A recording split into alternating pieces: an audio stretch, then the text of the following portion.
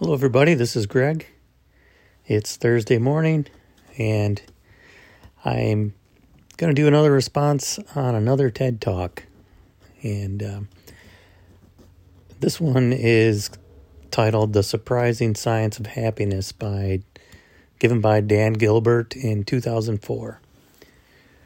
I heard about this TED Talk through the one I listened to yesterday or the day before, Debbie Millman's TED Talk about design. And I just found that this Dan Gilbert talk was also, as they almost all are, just mind-blowing and really get your noodle thinking. He talks about the science of happiness and how the brain can manufacture happiness or synthesize its own happiness. And this is something that has evolved over 2 million years. We developed a prefrontal cortex, and it's what separates us from a lot of the other animals. It's an experience simulator, which allows us to make decisions based on thinking about whether we think it's good or bad. And he gave a colorful example of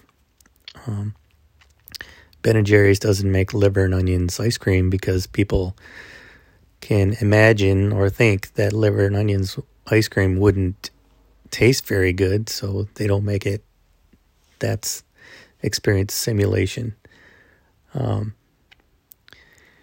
Also, the prefrontal cortex can be a psychological immune system. So when bad things happen, our brain has the ability to overcome that and to synthesize happiness from bad situations. And his studies have shown that within 3 months to a year, that their level of happiness is not affected by the event. So our brains have the ability to recover, basically. And what I thought was fascinating when he talked about this was how our brains can create happiness, but our individual choice, our freedom of choice, is detrimental to this. So he gave the example of when you're dating, if somebody picks their nose, you're going to stop dating them. But if you're married to somebody and they pick their nose, you kind of say, "Nah, he has a good heart. Don't touch the fruitcake." And everybody laughed. But so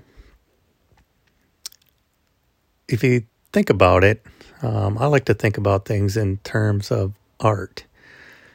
And, I think advertising and marketing plays on this part of the brain where they're trying to get you to experience something before you buy it. So you make a decision, this is going to make you feel good. And you can see that in your mind, and you go ahead and you make the purchase. I also think about this part about individual choice and how it relates to synthesizing happiness. So I thought about if people have a choice, if I'm making spoons,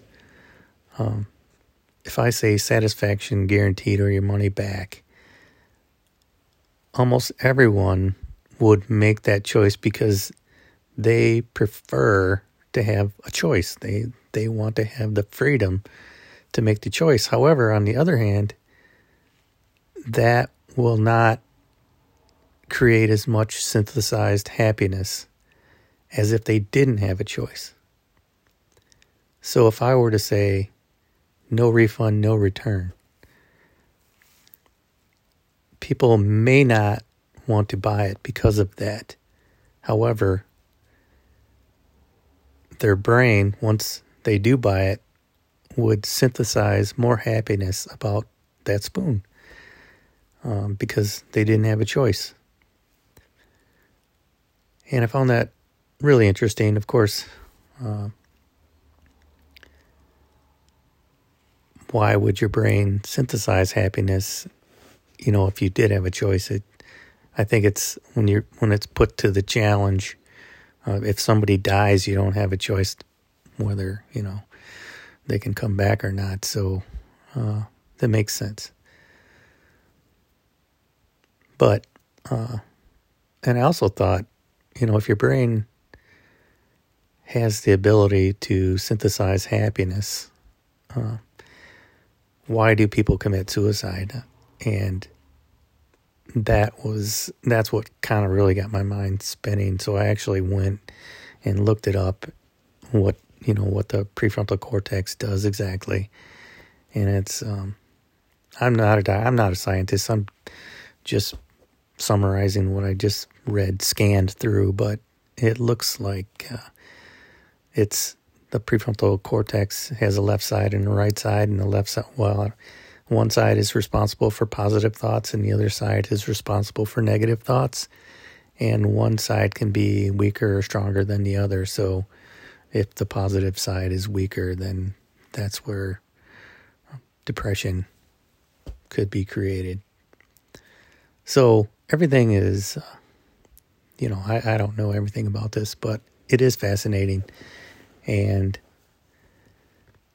I am sort of wondering, what do you think about satisfaction guaranteed or your money back, or no refund, no return based on your product? Knowing that they won't love your product as much if you gave them that guarantee as whether you didn't give them the guarantee. What would you do? Let me know. Thanks for listening.